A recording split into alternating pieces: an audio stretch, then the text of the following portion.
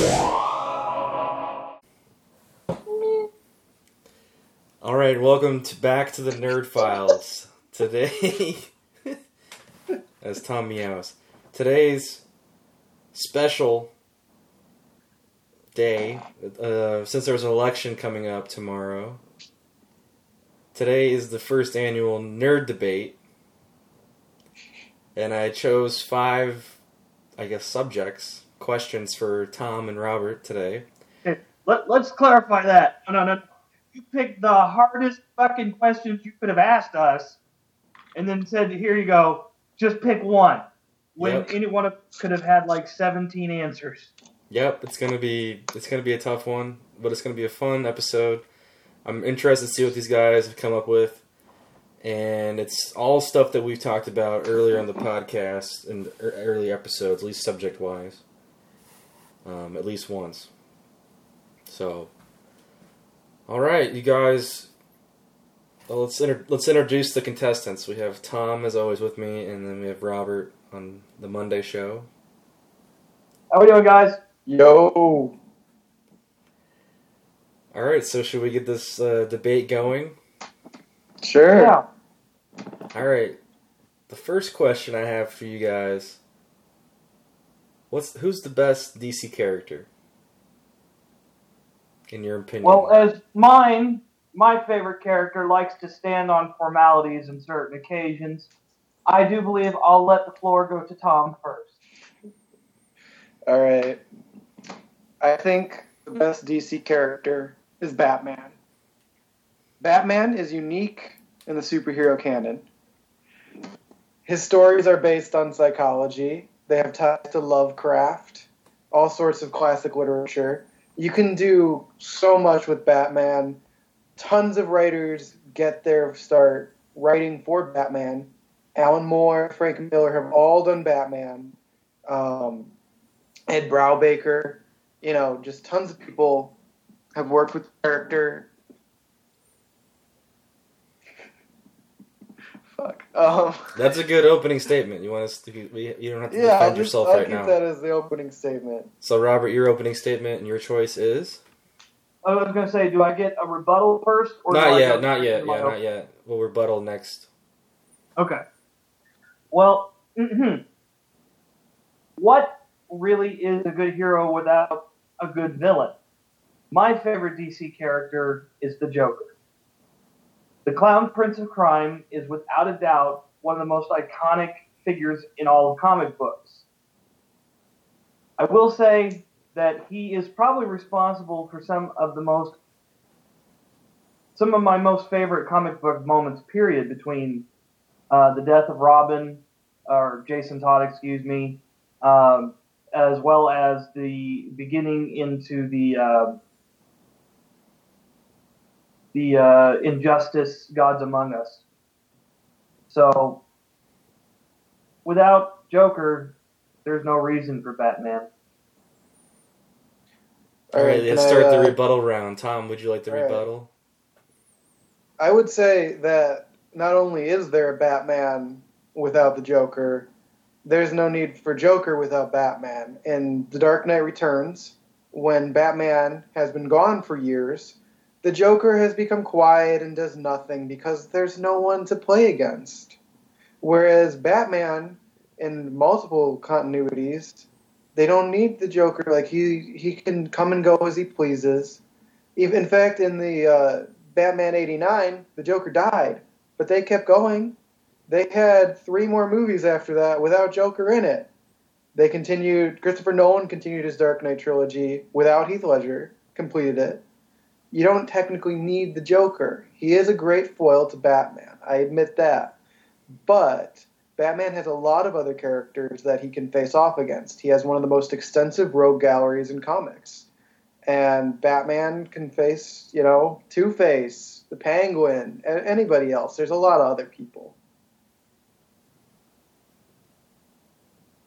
Robert, do you have a response?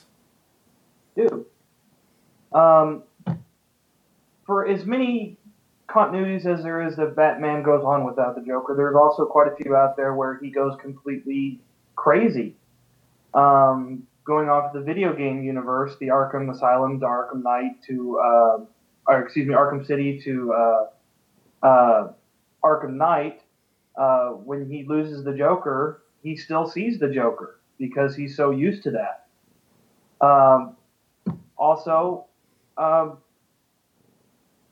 Yes, he does have an extensive rogue gallery, but none to the scale of Joker. Two-Face will rob a bank, he'll kill a couple people, 2 probably. But at the end of the day, Joker goes for entire populations. There is no one on Batman's rogue gallery that even mildly compares to Joker's successful kill count, impactful kill count, and just outlandish ways of pulling it off. I mean, fucking poison flying fish that shoot gas. I mean, and the other rebuttal that I had was Batman's uniqueness. Okay? He is a highly trained, highly skilled, highly teched out playboy. You know how many of those we have in the DC universe? About 4. Oliver Queen. If you want me to flip over to Iron Man in the Marvel universe, he's not that unique. He is the darkest of that list that I just gave off, but even some of his greatest feats, like defeating Superman, Green Arrow's done that, and some of his, as far as extensive rogue galleries go, Iron Man's got that in spades. Batman is one of the most iconic things out there, but people have taken what he's done and done it a little better. All right, Okay. my turn? Yeah, do you have another argument for that? Yes, I do. When I said Batman was unique, I was not thinking of a playboy going out and fighting crime. Obviously, there's a lot of those. I was thinking of the psychological nature. Batman's story is tied with psychology, with madness. No other character in comics, at least superhero comics, do they deal with that. That's what I meant when I said he was unique. As far as the Joker targeting large portions of populations, yes, he does that, but he usually chooses methods that are, kind of ridiculous and, they're overly elaborate. Whereas Batman actually has, I would say, another villain who, is more effective and has less elaborate plans. And who is smarter than the Joker. And I would say that's Ra's al Ghul. Ra's al Ghul, even in Batman Begins, targets the entire Gotham City and almost succeeds in destroying it. Whereas the Joker doesn't, even within those film series. So I would say that the Joker, although a very iconic villain, is perhaps not the best villain for Batman. Wow. Robert, do you have anything to say to that? Yeah. You want to talk about psychological, you want to talk about madness, where do you think majority of that comes from? I mean, who else does he really have to play mind games with? Yes, he has to figure out the puzzles of the Riddler. Yes, he has to try to figure out how to get past the heart of ice of Mr. Freeze. But with the Joker, you have to get inside his head. And that is a scary fucking place in any medium that he has been seen in, where Batman tries to get inside the head of the Joker and do his thing, his psychological treatment that he takes for most of his people. Batman almost loses it going in there.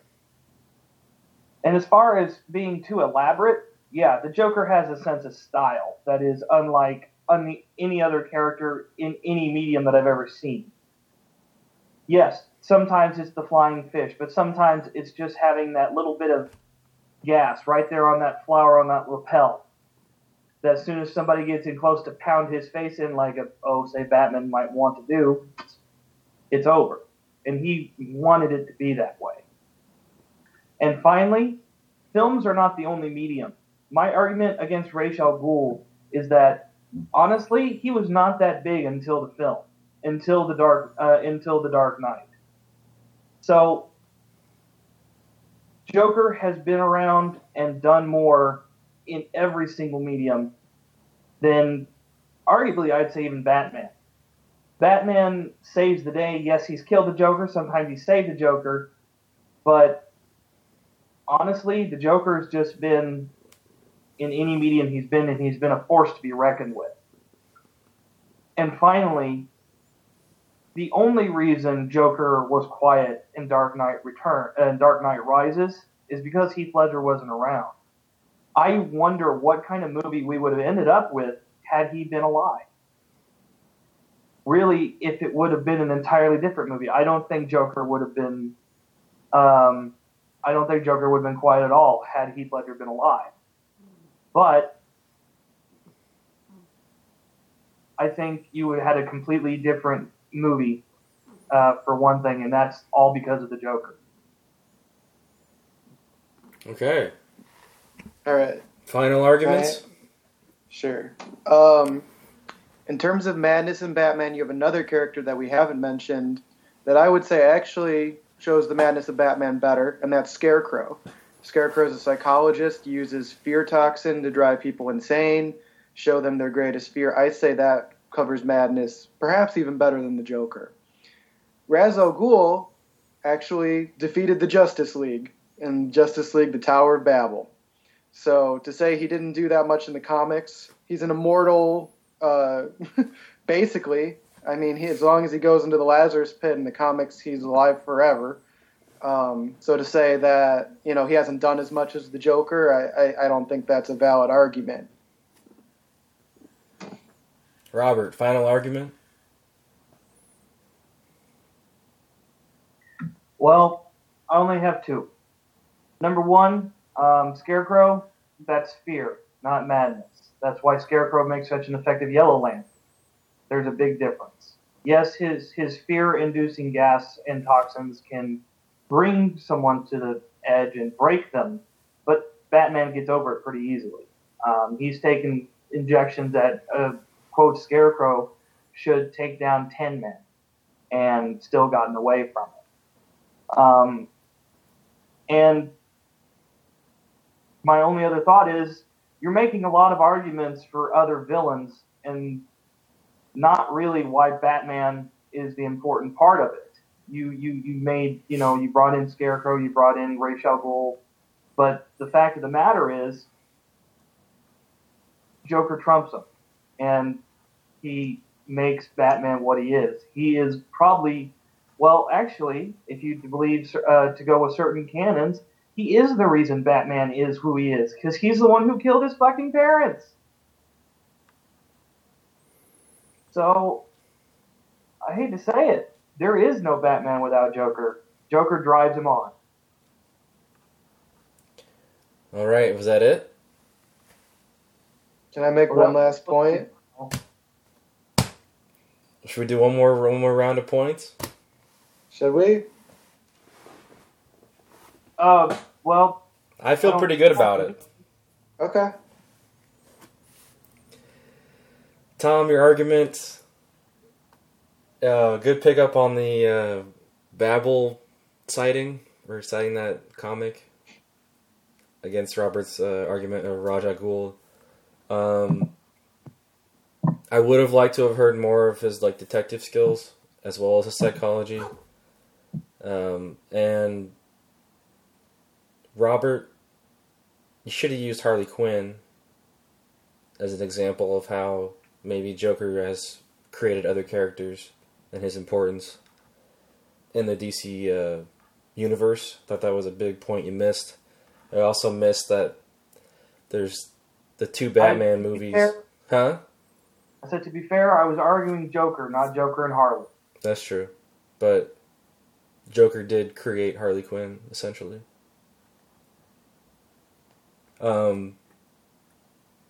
Where also I feel like you missed out was the two most popular Batman movies, the Joker has stolen the show over Batman. Like, people went to see The Dark Knight because of the Joker. Like, because of Heath Ledger.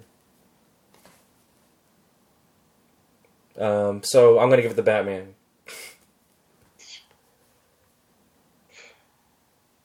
So, Tom gets a point? I was not sure which way you were going to go on that one, so...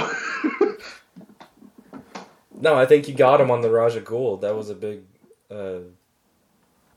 moment. Oh, yeah. Alright, round 2. Best anime of all time. Let's go with Robert this time. We'll start it out with the opening choices, and then we'll go into the arguments. My favorite anime of all time will go to Yu Yu Hakusho. It is the first one I ever watched. As far as mainstream, it's not the most popular out there, but it is one of the things that broke. You said Yu-Gi-Oh? No, I said Yu Yu Hakusho. Yu Yu Hakusho? As far as importance go, it is one of the first animes to bring English dubbed anime to an American audience. Not the first, but one of the first. Okay. All right. Tom, what is your choice? Avatar: The Last Airbender. This is an American anime, so it's copying some of the styles from traditional anime. You have a whole world that it's built. There's 4 different nations that each are able to... certain people within those nations are able to harness earth, wind, fire, water. Basically, the Fire Nation is taken over, and there's one figure, the Avatar, who can harness the power of all 4 of them. So we're following the journey of an 11-year-old child who has to, master the 4 elements and save the world. So not only is it a great anime, and not only does it have a developed world, great characters, you have these great fantasy connections, World War II allegories. You have all sorts of great things going on. You have stories of friendship in with the overall story of, fighting against evil, doing whatever you can, living up to what's expected of you, but doing it in your own way. And I think it's a really great story, and I think it's a fantastic anime. Okay, Robert, do you have a rebuttal? An argument against Tom's? I thought we did opening statements and then rebuttals afterwards. You did yours, I thought. I You went first, son. Yu Yu Hakusho. Yeah. I respect that opinion. I agree with it, mostly, actually. However, Yu Yu Hakusho did it first. Yu Yu Hakusho took us to the demon realm. It took us to spirit worlds. It brought us characters that, like Kuwabara, where we found, a character that was kind of a leader of a street gang, but was in love with kittens and could make a sword appear out of nowhere. And as far as character development goes, I mean, we started with Yusuke Urameshi, the social outcast that nobody liked because he was capable of kicking the shit out of anybody he walked across, saving a child from being hit by a car, giving his own life in the process, to a wandering spirit, to a spirit detective, to the half demon son of a demon king, to the champion of the demon and human world, to back to a high school student who's capable of shooting a bullet out of his fingertip made of pure energy.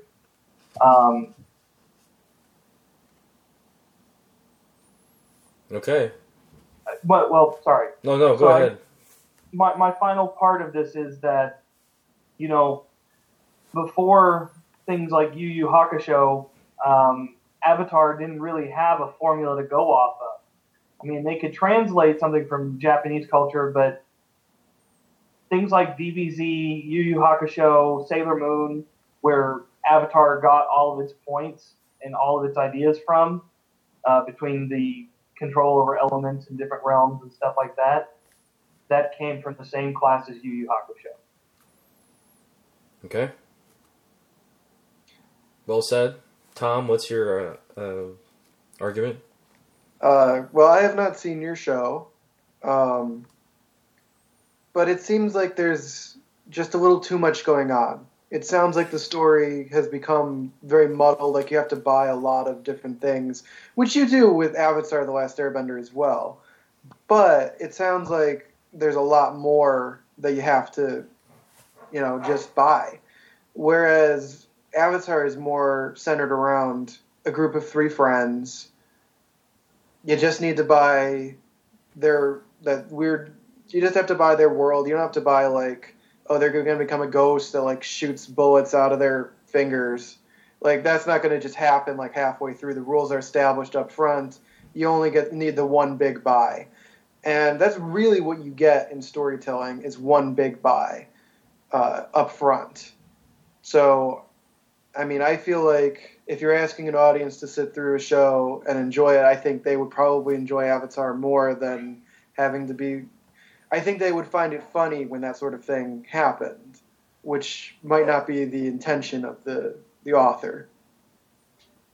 Okay. Robert, do you have any rebuttal to that? Or any more argument you want to make? Yeah.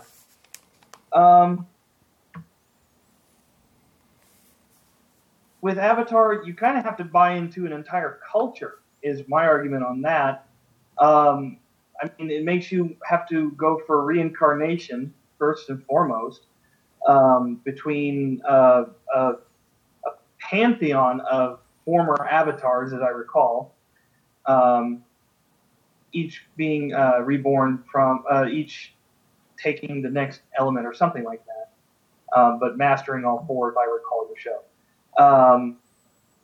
Then you have to deal with war going on between, as I recall, the start of the show is between the water and the fire nations.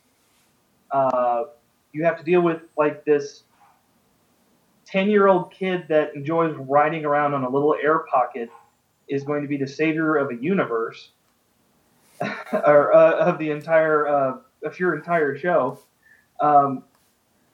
And as far as expansive, I mean, Yu Yu Hakusho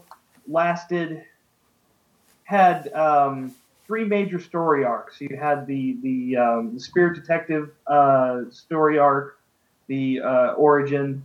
You had the 4 Beast Kings, and you had the Dark Tournament. Someone could argue for the Demon Realm stuff, but it just didn't have as much impact as everything else did. Yu Yu Hakusho is about 4 people, 2 former rivals / friends who have kind of the basic powers in this universe. I mean, as far as the spirit gun, Yusuke Urameshi's the titular character's primary weapon, that is considered almost basic compared to some of these other people who are half demons and can summon fiery dragons of hell, which goes to one of his teammates later on named Hiei.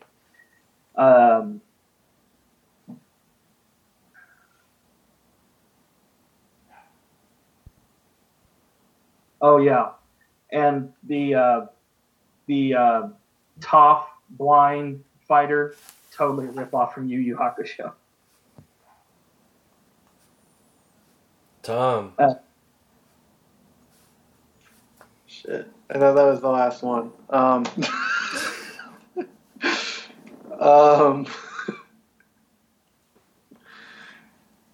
Avatar may have ripped off from Yu-Gi-Oh! Hakusho, but maybe they did it better, Like they could have. I don't know.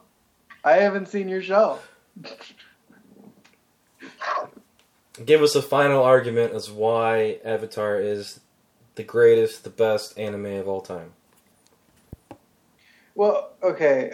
I mean, this is awful because I might actually throw the question saying this, but I'm not hugely into anime.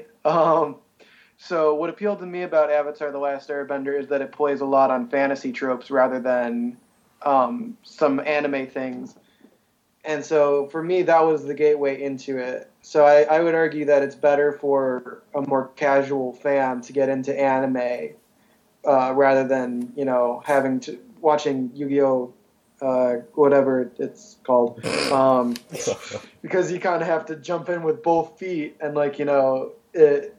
for an anime fan, it might be better. I don't know, but for a more casual fan who's looking to get into anime, I think Avatar: The Last Airbender is a better bet. All right, Robert, you want to say one short little final thing about Yu Yu Hakusho? Well, being the anime fan that I am, I do have the benefits of both shows.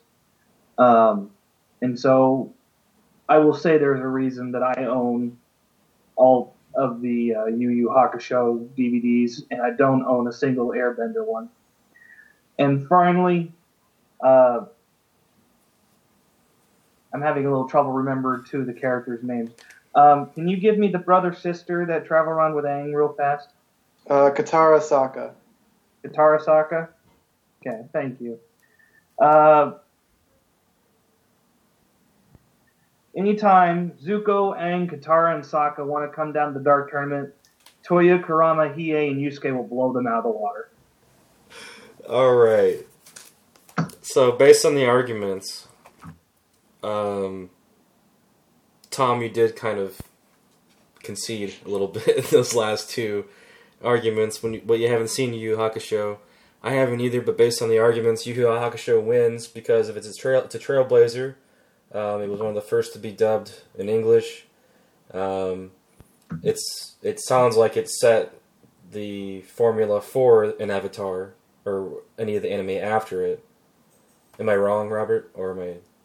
Well, like I said, that first real class of anime to get dubbed was like Yu Yu Hawk, DBZ, and Sailor Moon. I mean, two of those things are household names. And to original people like myself, it's just diehard fans love Yu Yu Hakusho too. All right, so Robert gets a point. It's 1-1. All right, round 3. What is the best Star Wars film? And we'll start with Robert, with your opening statement. Or wait, should we start with Tom? Tom was... Okay. Yeah, because Robert was first last time. Alright. The best Star Wars film ever is The Empire Strikes Back. There's no contest. Empire Strikes Back improves upon the original. It differentiates itself from it. It becomes darker. We get to see Luke being trained as a Jedi for the first time. We meet Yoda. We get Luke versus Darth Vader, which is an epic lightsaber fight. And Luke loses a hand. We get the reveal that Darth Vader is Luke's father. We get the deepening relationship between Han and Leia. We get Lando. Lando is introduced for the first time in this movie. It's an epic movie. It's fantastic. Also, structurally, as the end of Act 2, it isn't afraid to end on a somber note. Han is trapped in Kryptonite and sent to Jabba's palace. Luke lost a hand, found out his greatest adversary is his own father, learned that his mentors lied to him. I mean, that's a dark ending, but that's what it needs to be for the end of Act 2. It's an absolutely fantastic film. Everything works. Every scene is necessary. Every scene is fantastic. Robert. I changed up on you a little bit there, Tom. I'm going to go with Episode 4, A New Hope. Okay. My argument is that's where you see him training for the first time as a Jedi with the little ball and the helmet. I think the destruction of the Death Star, the original primary one, goes under one of the most iconic things in film history. And I like that all the characters seem important, which later episodes, it kind of focuses in more on Luke, which I'm not saying is a bad thing or the wrong thing for the movie, but you kind of have a little more from everybody in the first film. I mean, you have Leia going from the captive royalty, showing you that she's actually a bit of a badass with a gun herself. You have Han Solo showing that he actually has a bit of a heart towards the end in the final scene of the run with the X-Wings. The droids are even important. I mean, hell, R2-D2 saves them from Russian factor. So that's that's good enough, actually. Tom, you got a rebuttal? What is the most iconic thing about Star Wars? The lightsaber fights. It just is. That's the thing. That's the major toy that's sold. That's the thing people remember. That's the thing that people rank. There's actual rankings of what is the best lightsaber fight. And Luke versus Vader, the climax of Empire, the first Luke versus Vader, is a fantastic lightsaber fight. That's where it becomes a cultural phenomenon. That's where you see this insane thing happening, and it's awesome. There is a lightsaber fight in A New Hope, but it's kind of just two old guys poking at each other with rods. So I would argue that Empire just kind of improves upon the themes started in Star Wars. There's far more character development. We're allowed to go darker and have a slower pace. We have an epic lightsaber fight at the end. And yes, the blowing up of the Death Star is cool, but I think that Vader versus Luke is a more impactful climax. I think it's more personal. I think rather than having all of these random people around that, you don't really care when they die, it's focused on two people that you care about deeply. And then you get the reveal that Vader is Luke's father, which is one of the greatest film twists in history. Robert, for A New Hope. Well,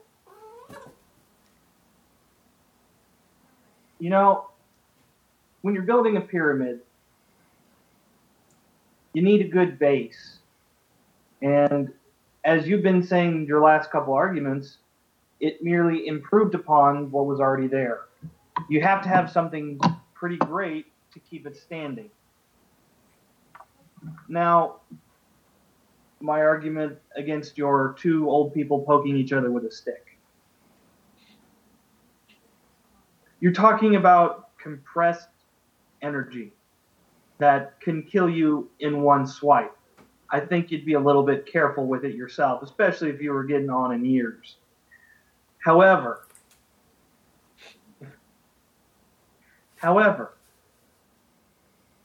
I think that one's a little more important because that one gives you the true power of the Jedi to become part of the Force itself.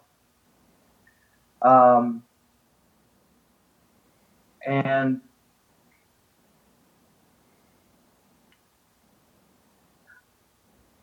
honestly, watching Star Wars growing up, I'm 50-50. Like, I think you're right that it is the Vader is the father reveal is without a doubt one of the greatest twists in history. I concede that. But it's not like we hadn't seen something like that before. I mean, we have the psycho mother reveal being Norman Bates as a guy in a wig. I mean, they took pieces of what was already done for a very small budget And then you have my finale, my Death Star. Have you ever, before then, seen anything like that on what they did it on? I mean, just the fast-paced action, just the feeling of being right there as he's going down this incredible just tunnel of death where one false move is going to destroy you. And then he says, oh, fuck it, I don't even need the targeting computer.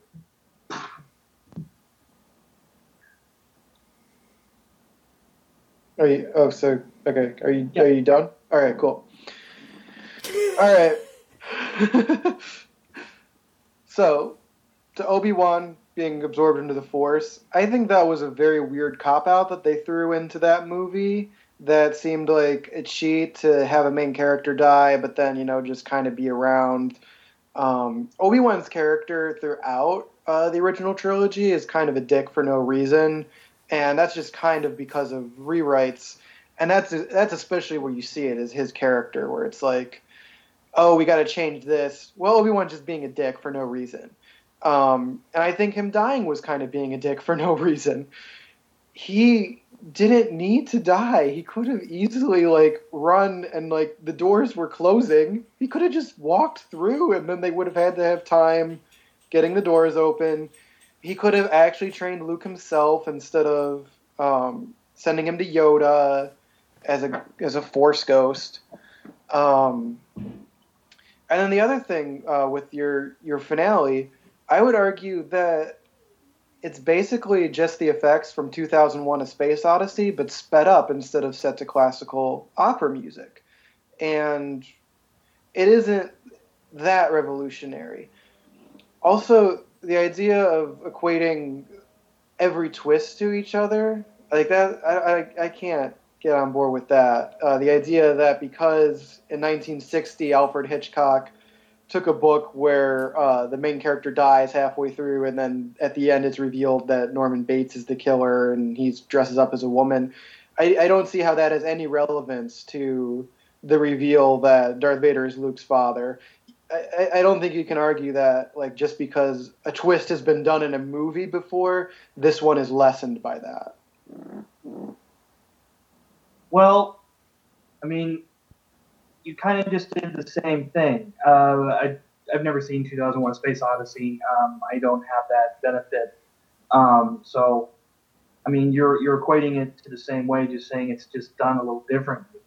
The same thing. It's just later on. It's like saying, M. Night Shyamalan stuff, where he does a twist in every movie. Is it lessened because of the Vader thing, or did the Vader thing really kind of set that up? It's a chicken before the egg before the chicken type thing. They're all extremely important to movie canon, but how many times have you seen one before the other? I mean, how many twist endings like that have you seen to before you get to Star Wars, and how many space runs have you seen before then, and how well were they done? Finally, I think Obi-Wan giving up his life because he knew that Luke could become even better by training with Yoda than with himself, is one of the noblest sacrifices that you've ever seen. I mean, here you take, in Luke Skywalker, you take this young kid who obviously wants big things, like he's stuck in the middle of nowhere and he hates being here. You grasp that within the first 10 minutes of the movie. But you take this kid and then you tell him, not only are we going to grasp big things, you're going to grasp things that are going to save entire planets at a time. How am I going to get you from that to there in what could have been just a singular movie? Okay? I don't remember if George Lucas was planning on doing the sequel as he was doing Star Wars, or if this was the big gamble of a lifetime. Like, Star Wars, A New Hope, was designed to be a singular movie. due to its overwhelming success that blew any expectations out of the water, they're like, well, we better capitalize on this and do another movie. And that second movie left us on a cliffhanger, not something we hadn't seen before, but that cliffhanger gave us a reason to buy another ticket. So arguably, the reason we're still watching Star Wars movies is because of the first one. Tom, do you have a response? Yeah. I think you kind of just contradicted yourself there. You're saying that like we went to go see more Star Wars movies because of the first one, and yes, we went to go see Empire because of the first one, but we went to arguably the weakest in the original trilogy, Return of the Jedi, because of the strength of Empire, and we continue to go to the prequel trilogy even though they kind of suck because of Empire. Empire leaves off on a cliffhanger, allows for the series to become what it has today. I think I'm good. Closing statement, Robert? The prequels. Yeah, we know how that's going to end because we know who's in the first movie, Episode 4. I don't even see why you're bringing, like, oh, man. Oh, God, you brought those in. I'm glad nobody picked a prequel. Can I just say that? I almost did for Mace Windu. No. No,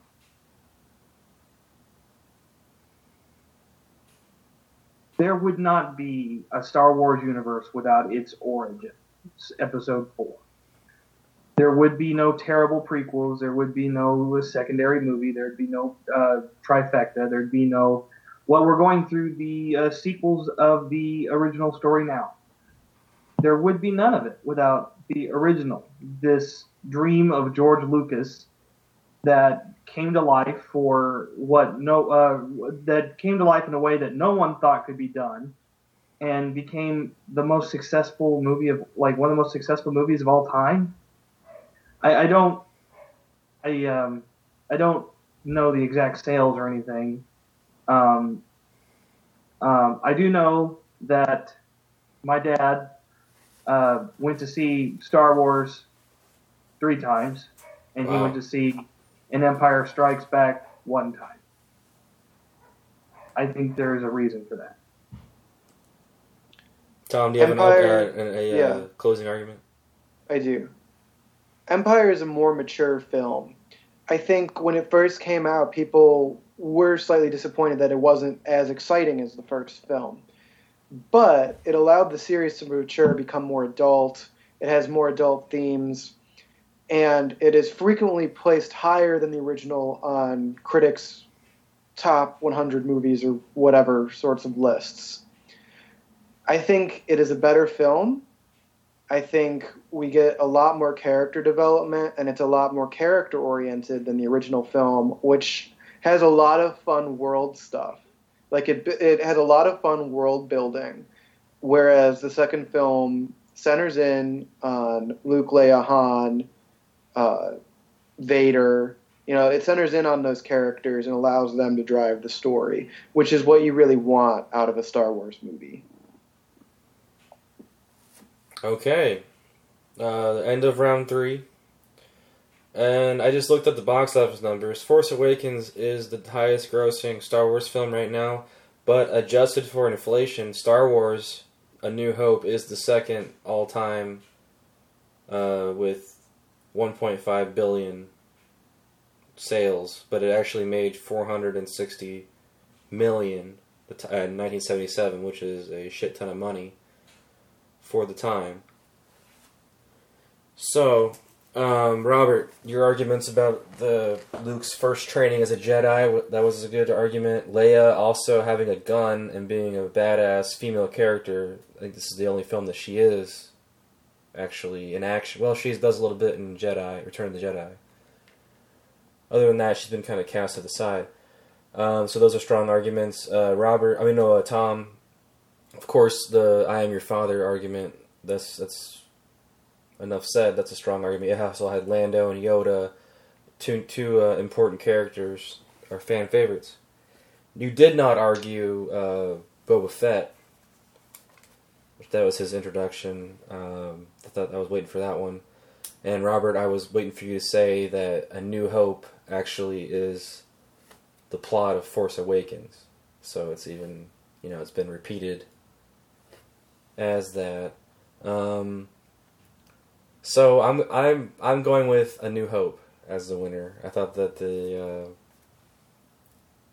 there's just stronger arguments. I wanted you to talk about the Han and Leia scene, the carbonite scene a little bit, Tom, rather than focusing on the Luke versus Darth Vader. But because Robert broke down the characters, Leia being a badass, Han changing his heart, he went through the character tropes, so I didn't get that from your argument. So Robert takes the lead at 2. Not one I was expecting to win. Well, honestly, you said up front you're going to do Return of the Jedi, so I wasn't expecting. You chose the better movie, Robert. Well, I don't know. I was going back and forth in my head, and like I said, I didn't mean to I haven't changed my other answers or anything, but it's just like. No, go ahead. If you want to change it, go. I mean, it doesn't matter. Long as you guys aren't doing the same one. That's the only one I've changed thus far. If you've got another gut feeling, go with it. As long as it's not the same movie. Right. Or episode. Alright, so round 4. Best Marvel movie. Best Marvel Cinematic Universe movie. We've had a lot. It could be any, from Iron Man to Doctor Strange. It could be any in between there, or any of those. So, Robert, let's kick it off with you. Your opening choice and statement.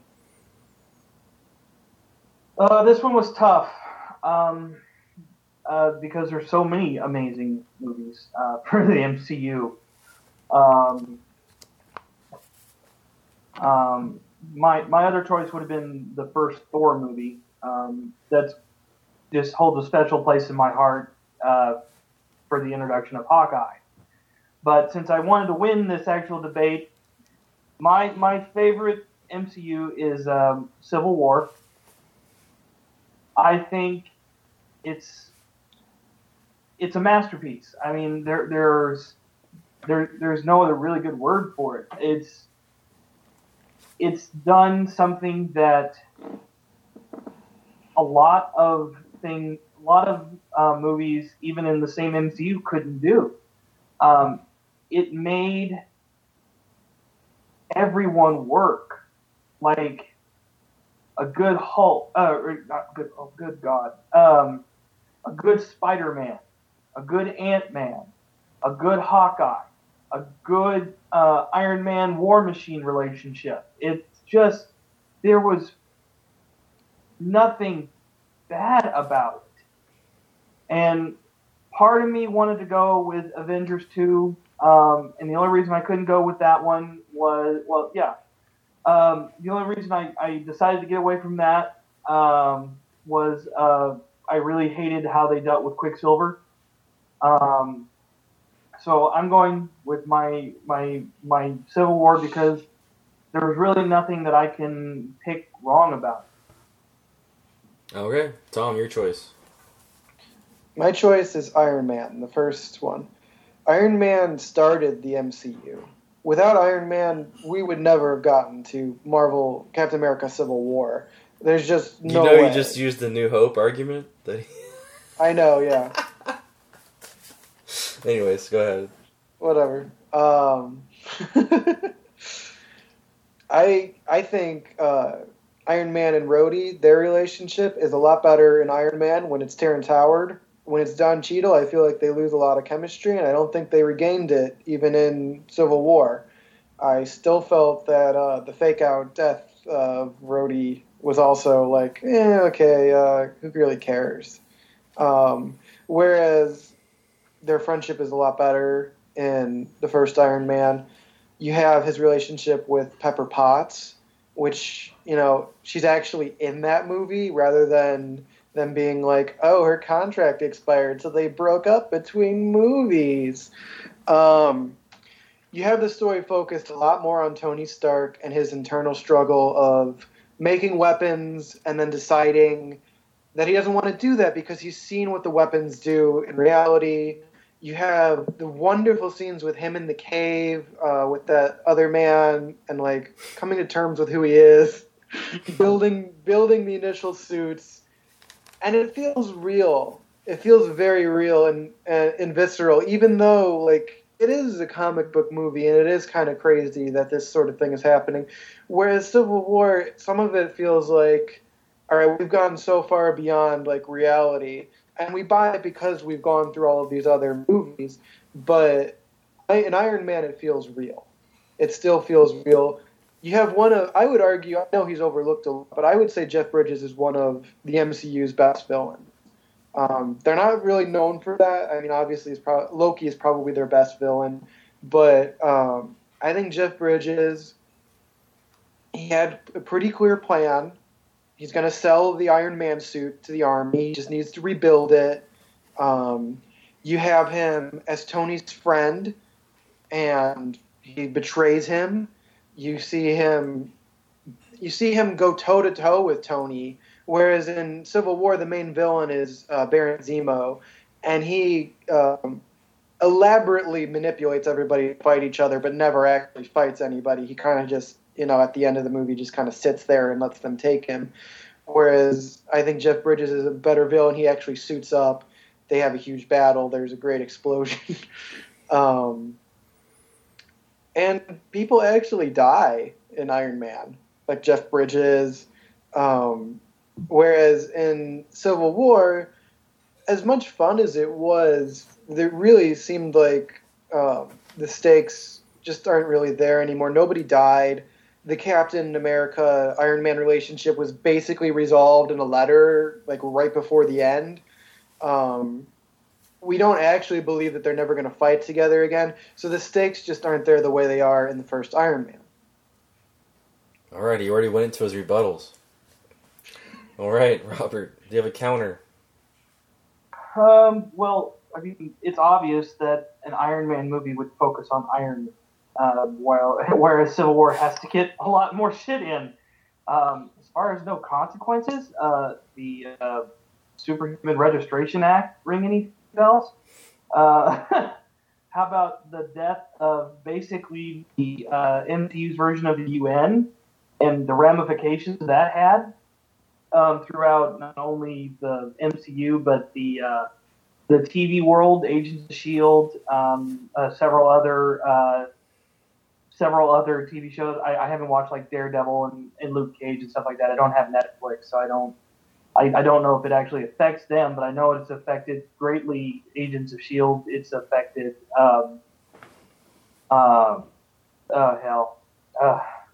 it's affected how many other movies we're going to get, for one thing. I think with something like Iron Man, you knew what you were getting. His name was Yinsen, by the way. These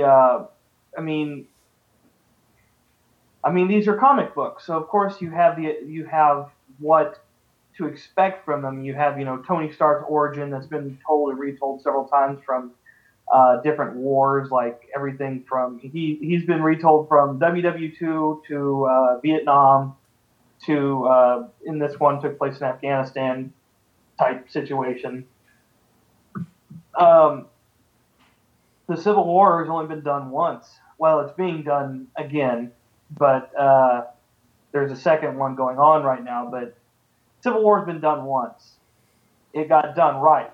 It was done, the two primary faces of a company, Captain America and Iron Man, being on completely opposite sides and coming to blows on them. I mean, they even took the comics. The comics took the SRA, the Superhuman Registration Act, and put them on opposing sides of it. And in this one, it's something even more humanizing. It's a friend. I mean, you've got the Winter Soldier is the reason for the Civil War here. You've got Captain America, his friend, who thinks he can bring him back, versus Iron Man, who finds out he's the guy who killed his parents. Oh, okay. Well, that kind of goes back to that Joker thing, doesn't it? But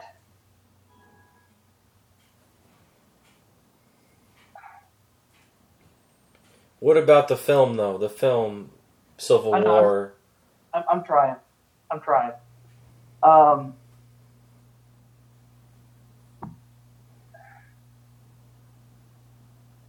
mean, what can you say about it? Like I said, it's a film about one person. They did it incredibly well, and they started the snowball into what would become something later, the Avengers movie with the scene at the end of it. I don't disagree that Jeff Bridges is a good character. I think you kind of have his origin a little mixed up, because with the Ironmonger, he felt betrayed by Tony Stark because, something they've been doing their entire lives, weapons manufacturing, suddenly he's going to stop doing that. He's not telling anybody why he's doing it. He's costing, a lot of people a lot of money, which is superficial, but still. And then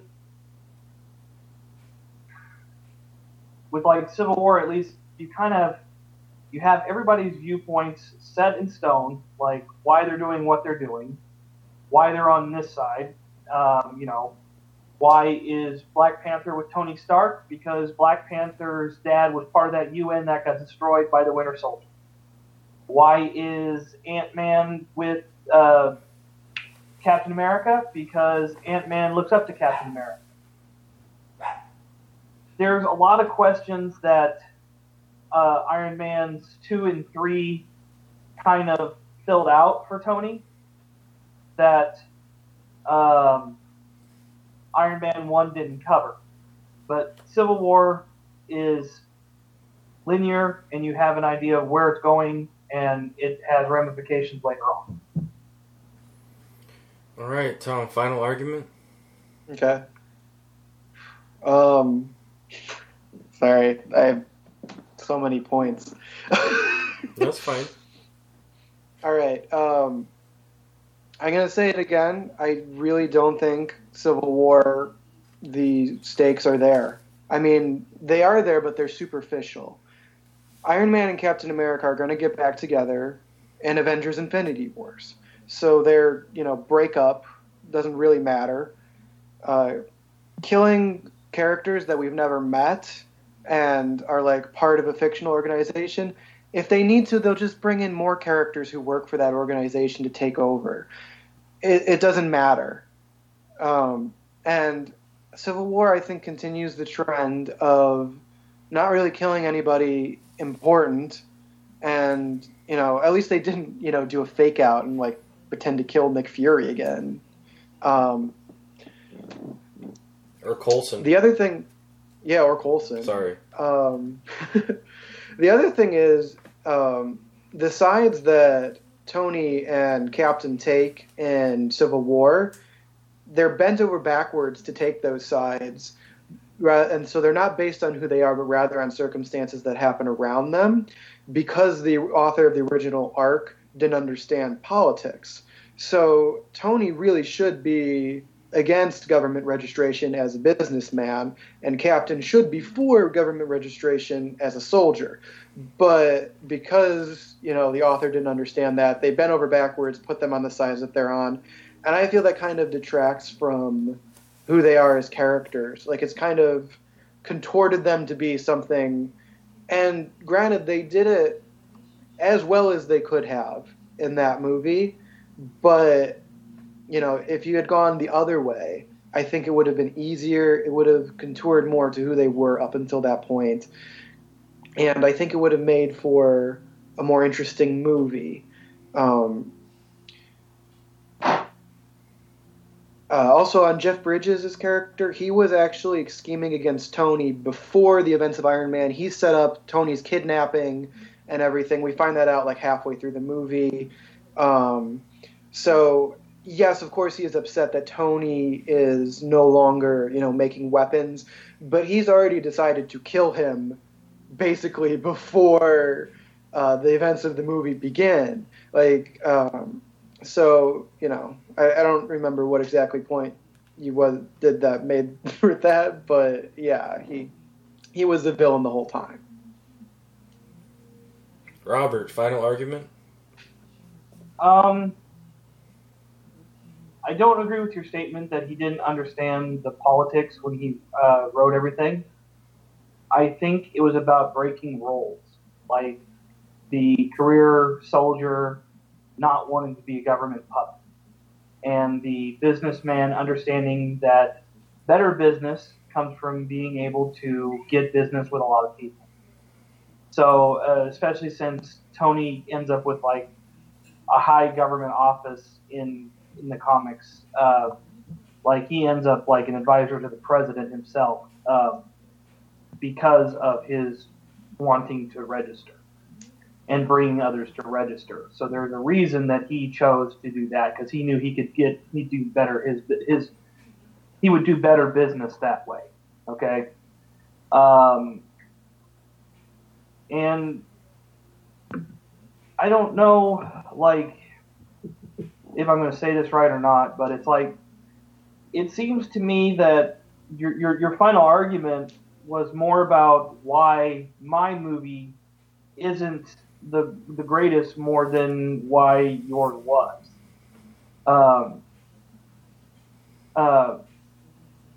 Granted, I have a little bit more to work with because it's a longer movie and whatnot, but I mean, at the end of the day,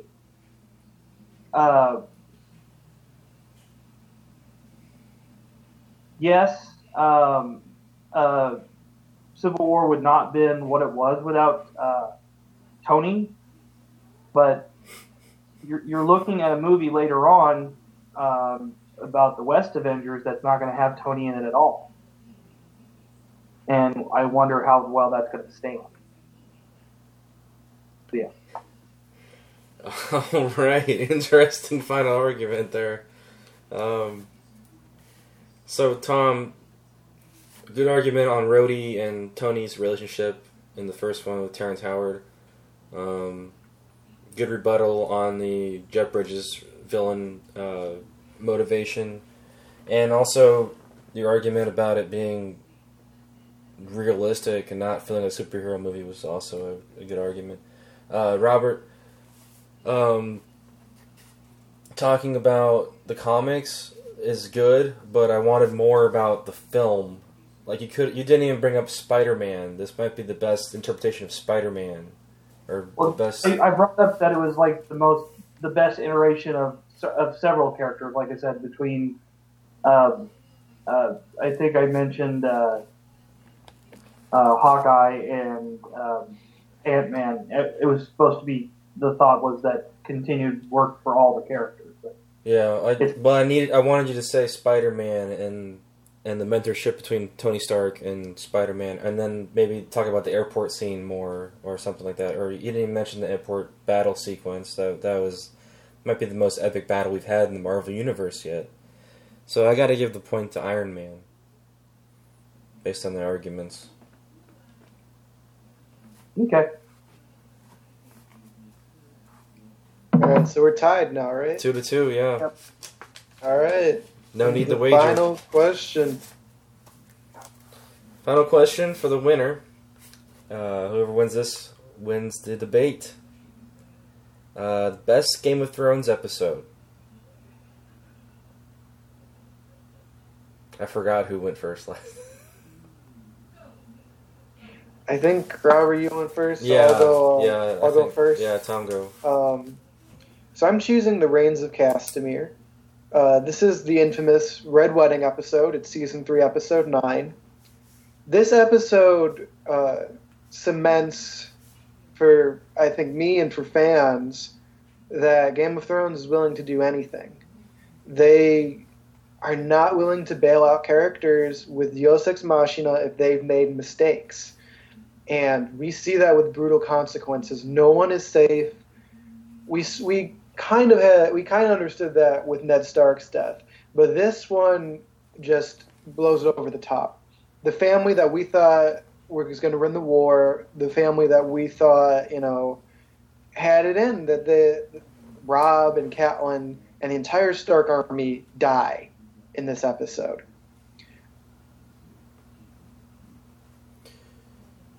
That people might not remember.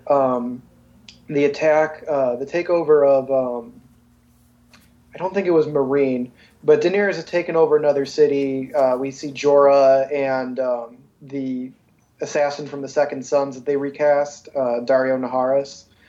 They break into this city. They have a fun battle. Jon is undercover with the wildlings and refuses to kill an old man. His cover is broken. Bran wargs into Hodor for the first time. But really, I think the best thing... we also get some Arya and the Hound action beforehand. And I think it's a very well done episode. The suspense leading in, the wedding itself, just the final scene is the best sequence that Game of Thrones has ever put together. The music, the slow build, the something is wrong but we're not sure what it is. We get Walder Frey. This is his main episode. He gives a great performance. He's hilarious. When he first comes in, he's like, "Oh yeah, like you left me for a pair of tits and a firm ass," and like shit like that. And it's still funny, even though you know what's going to happen later in the episode, like on rewatch. It is perhaps the most shocking scene that has ever been put on television. It completely changed the game. It brought the show to prominence. Before that, some people had seen it, some people had heard of it, but after that, it became a phenomenon. This is a must-watch TV. This is the show that everyone's talking about. And it's just, you've never seen this sort of thing where they kill off the main characters on a TV show who you think is going to win the Game of Thrones, and then keep going. And, so far down the line that, like, you're thinking, how could Robb have actually won? And, I don't know, it just works. It works beautifully. It's a great episode. I think it's the best. All right. Robert, what is your choice and your opening statement? I don't know the name of it. I think you said it at one point, but The Lion in the Rose. Huh? The Lion in the Rose. There we go. Mine goes to the infamous Purple Wedding. I think... this season 4? Season 4, episode 2. Yeah, I don't have it all memorized, but I think it gives us the single most satisfying moment in Game of Thrones to date. We've had a lot of big moments, but this one was by far the most satisfying. You had, for 3 seasons, seen Joffrey be the absolute shit stain that he is, and then get everything he ever wanted, being a king. And every fiber of your being wanted something bad to happen to him. And instead of that, he gets this glorious, awesome birthday party where he gets, amazing treasures and stuff like that. Hell, he even gets Ned Stark's sword broken down into more swords. But then something amazing happens. Something that doesn't happen a lot in TV anymore. The bad guy gets what's coming to him. He gets the most excruciating, slow death that had occurred at that point later on I'd give that to the sister who kept saying shame, but whatever. The most, like I said, the most excruciating, deserved, painful death. I have to admit that because I don't have episodes memorized quite the way Tom does, I don't remember a lot of the other things that happened in the episode. I'm not even going to lie about it. I'm not going to try to lie about it. I remember that episode for one reason. I remember the Red Wedding for a couple different reasons that you mentioned when you were talking about the episode itself, about, this happened, and then the Red Wedding happened. But the only thing that sticks in my head about episode 2 of season 4 is this one event, and that's why it's my favorite episode. Okay. So you're done, right? Okay. First off, it's Joffrey's wedding. It's not his birthday. I just wanted to throw that out there. Second off, you don't remember much else happening in that episode because not much else happens in that episode. We see Ramsay being an asshole and chasing somebody with dogs, and then it's basically just the wedding. We also Tyrion banishes Shay because Cersei has found out about her, but that's literally all that happens in that episode, other than the wedding itself and then the after party where Joffrey dies. Fuck that up.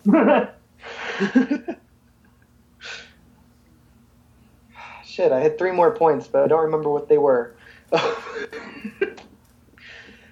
I would say the Red Wedding is just a better episode. It's more exciting. A lot more happens.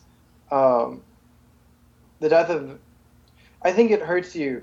It hurts you a lot, whereas watching Joffrey die is cathartic. But I think there's an even more cathartic character death, and that's Ramsay. Ramsay was around longer than Joffrey. He was around for 4 seasons, whereas Joffrey was around 3 and some change. And Ramsay is somehow worse than Joffrey and gets eaten by dogs, his own dogs. So, that's just lovely. But I think that's a bigger moment of catharsis. So if you're going for, characters getting exactly what they deserve, I would say that's more... I would have chosen that one over the Purple Wedding. And, when you watch Game of Thrones, what you really want, even though you might not say it that way, is you want to be affected and emotionally involved. And you are, to a certain extent, of course, watching someone you hate die. But I think you're more emotionally involved. I think because you're in so much more pain, when you watch characters that you love, that you don't want to die, when they are killed, and it's in such a shocking way. The other point that I just remembered is Joffrey's death on the show is actually toned down from the book. In the book, Joffrey is clawing out his own throat. There's blood everywhere. It's really gruesome. On the show, they just have him be poisoned, and then his face is gross, but he's not, clawing his own throat out. Whereas the Red Wedding, from book to show, they made more gruesome. They had Robb's wife there, and she's pregnant, and she gets stabbed in the baby. I mean, shit. That is, oh my God. So I think that was a really cool change that they made for book readers, because book readers knew this was coming, but they didn't know that was going to happen. Whereas Joffrey's murder, it's happening. If you're a book reader, you know it's happening. You know how it's happening. They didn't really change it that much. They moved it outside instead of keeping it indoors. But I mean, you're just kind of ooh, kill him. Whereas the Red Wedding, you're oh no, they're gonna kill them. So that's why I think the Rains of Castamere is better. I think it's just a better episode overall. More happens. You're hurt by it, and I think that in a weird masochistic way, that's kind of why you watch the show, is to watch these characters struggling.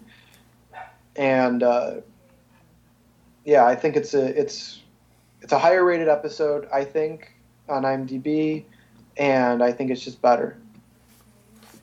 All right, Robert, what is your rebuttal as to why The Lion and the Rose is the best Game of Thrones episode?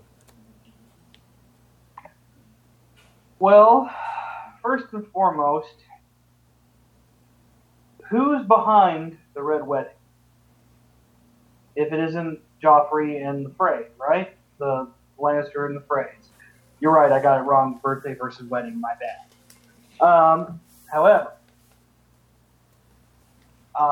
Joffrey is evil enough to make that happen, okay? To say, kill everyone. Kill the mother, kill the pregnant wife, kill the boy. Robb Stark needed to die.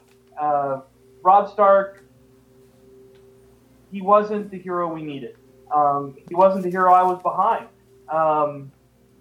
He was an angry man.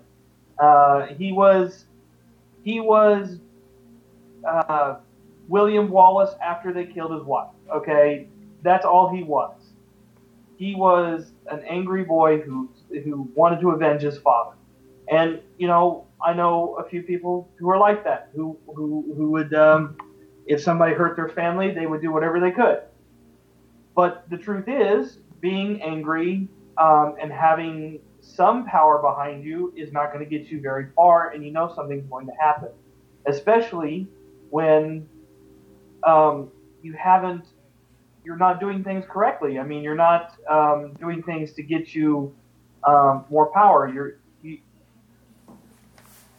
When he was going to marry to a Frey, he would have gotten more army, and then he would have had a chance.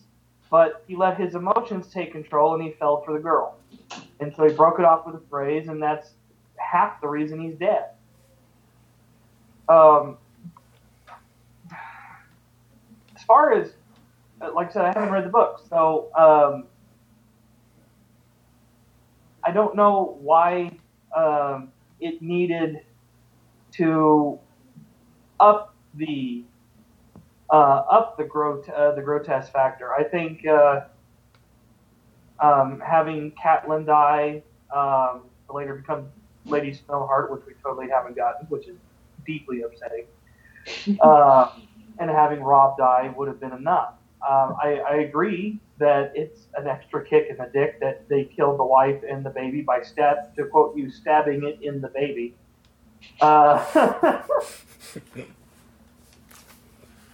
But, gosh. And as far as Ramsay goes, I don't think he has anything to do with these two, but these two particular episodes. So I'm not going to try to rebut that. I agree that he got what he deserved too. But he also wasn't anywhere near the scale of Joffrey. Joffrey terrorized entire peoples in the Red Keep and the Red City. He orchestrated the Red Wedding. He tortured and sexually abused multiple girls, as I recall, with a fucking crossbow. Ramsay is a lot like Joffrey in that the whole sexual torture thing, which is kind of a, now I'm thinking of it. But what makes your episode? I'm getting there. Okay. I'm getting. Okay. Sorry. I'm trying to rebut, so I'm getting there. Okay.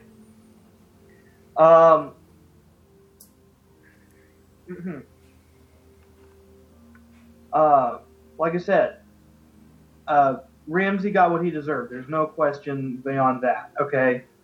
Joffrey got what he deserved. The reason that it makes it a little better for me is you kind of managed to do a few other things with his death that Ramsay's death didn't do. Joffrey, with his death, saved Queen Marjorie, which was one of the key reasons he was killed. The Grandma Tyrell poisoned Joffrey to save Marjorie. Okay. You didn't get to save Sansa. Sansa was just another victim of Ramsay before Jon grew a pair and decided to go and kill him. And Robb, like I said, he was coming down. Like, he had hit his peak. He had made a few victories, and he was becoming popular. He was the king of the North.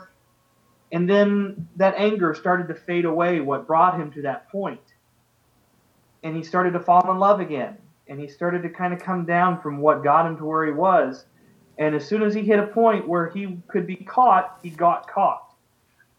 He got caught, he got shot, and he got. I didn't mean to make it rhyme, but it worked. So, yeah. Joffrey was still at that plateau. Like, he had hit a peak, and he was still right at that same level all the way to the end, like cutting the book of Tyrion's in half just because he could and because he wanted to be an asshole about it.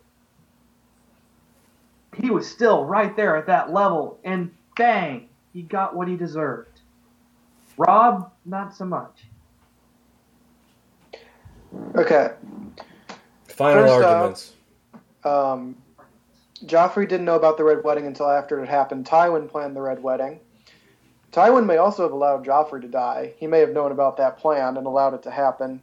So I would argue that the Red Wedding changed the politics of Westeros a lot more. It changed what was going on. I'm not going to argue with you. I think it's true that Robb deserved to die, and I am saying that the writers and the creators should be applauded for taking it to that point. That is the only logical conclusion. It's heartrending, but that is the only logical conclusion to Robb's story. And the fact that they didn't shy away from that is what makes this episode great. But back to what I was saying, Robb's death and the destruction of the Starks basically ends the war to some extent in Westeros. I mean, it's still going on. There's still, like, minor factions. But the major, like, out-and-out war, that was affected by Robb's death. That was ended. Joffrey's death, we switched to the little boy whose name I forget. Tommen. Yeah, Tommen. So we switched to King Tommen, and now Tywin is able to control him more. But basically, the Lannisters remain in control. Not a ton has changed as far as all of Westeros is concerned. I would say that the death of Tywin far more affects Westeros than the death of Joffrey. And although it is a cathartic moment for the audience, I think the Red Wedding just overall is more impactful.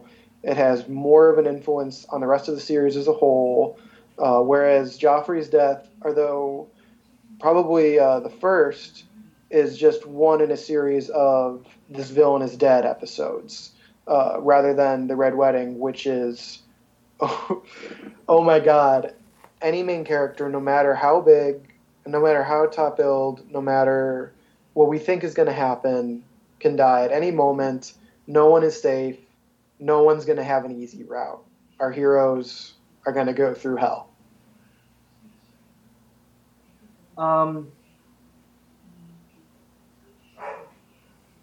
I just kind of think you're a little wrong on the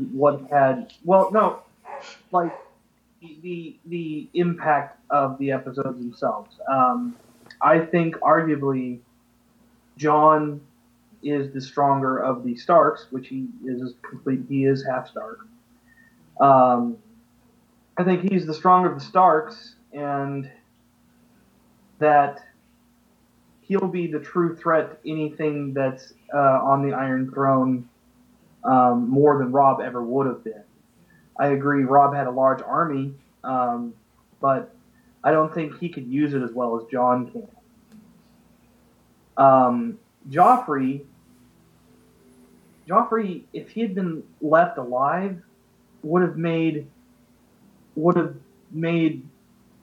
like Joker sitting on the freaking throne. I hate to keep going back to him, but it's the truth.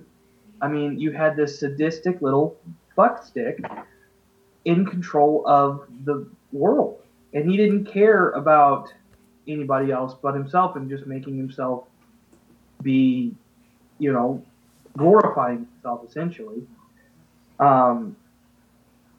It was his death led to Tywin's death. because Tyrion was put on trial for Joffrey, which led to Tywin's death, which led to Tommen and Marjorie's death, which led to Cersei blowing up the place.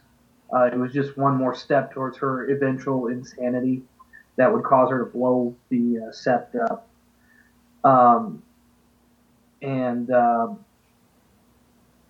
Her ascending to the Iron Throne, which is going to be, I think, the greatest thing we'll ever see as far as Game of Thrones goes. Her on the throne and the final battle that's going to happen with that.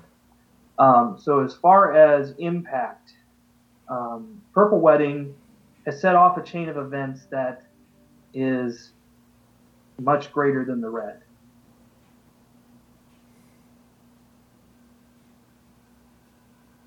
Everybody's good? Yeah. Okay, there's a lot of points here. I agree with Robert that it was a satisfying death, seeing Joffrey finally go. However, I disagree with you saying that the bad guy doesn't always get what is coming. There's been, like, Gus Ferrigno in Breaking Bad, or whatever, Gus in Breaking Bad. What I'm saying is it doesn't happen as often as you'd like it to. Like, a lot of the bad guys don't get what's coming to them. I think it always happens. Really? We never really see the heroes go.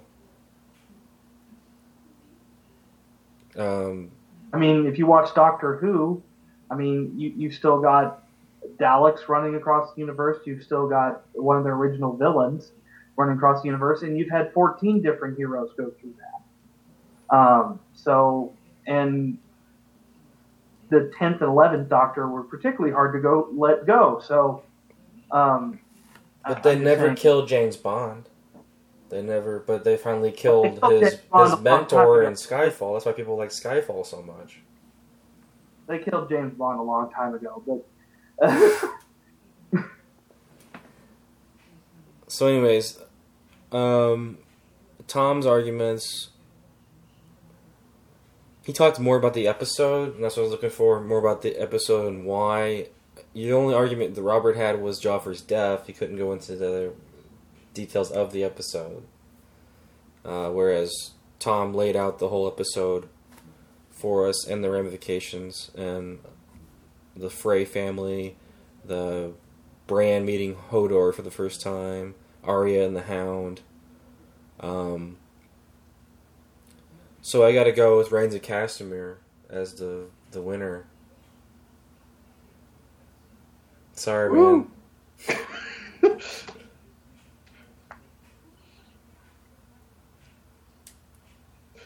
You okay? You okay? You look like part of you died inside. I'm sorry. I don't agree with it, but that's fine. Yeah. Tom wins the first ever nerd debate, 3-2. That was a well fought, well debated match, though. I would say. I think that was shit. That was a very Nice deep job. episode, which is why you're taking the loss so hard, Robert. You all right? Yeah, I'm good. You pissed at me? No, yes. Fine. All right. Anyway, shoot. Good job, Tom. And Who goes next week? Dude, you too. That was really hard. I think it's Tom's turn next week. Yeah. I don't know what I'm gonna do though.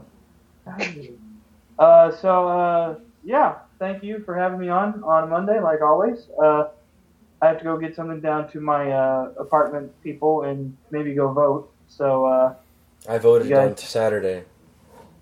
I mailed in my vote. I don't know how long this thing's open, so I think it's open until 5. I almost left it to the fans to decide who wins this. But no. Did I get it Anyway. wrong? Let me know, people. Anyway, yeah, that was that's cool, and so I'll see you next week. All right, man. Hopefully you're not holding a grudge. Take it easy, guys. All right, Robert. Thanks for being on. So, thanks for being on, man. Dude, that was well debated. Let me know if I got it wrong. Give me a shout out at Polypictures on Twitter. Follow us, Nerd Files, on iTunes, Facebook, whatever platform we're on. Keep us in your digital world. Appreciate it. Follow us at Polypictures for Dan and at Tom Vohasek for me. We're also on YouTube. It's the same as our Twitter, but you know. I have a feeling this will not be the last debate we have on this show. No, this was awesome. This took up like a really long time. Yeah, it did, but I think it went pretty deep, nerd wise, and that's what we wanted. So yeah. thanks for I think listening. we should- Check it out. Maybe we should do more of these. I think we should. All right, peace out. Peace out.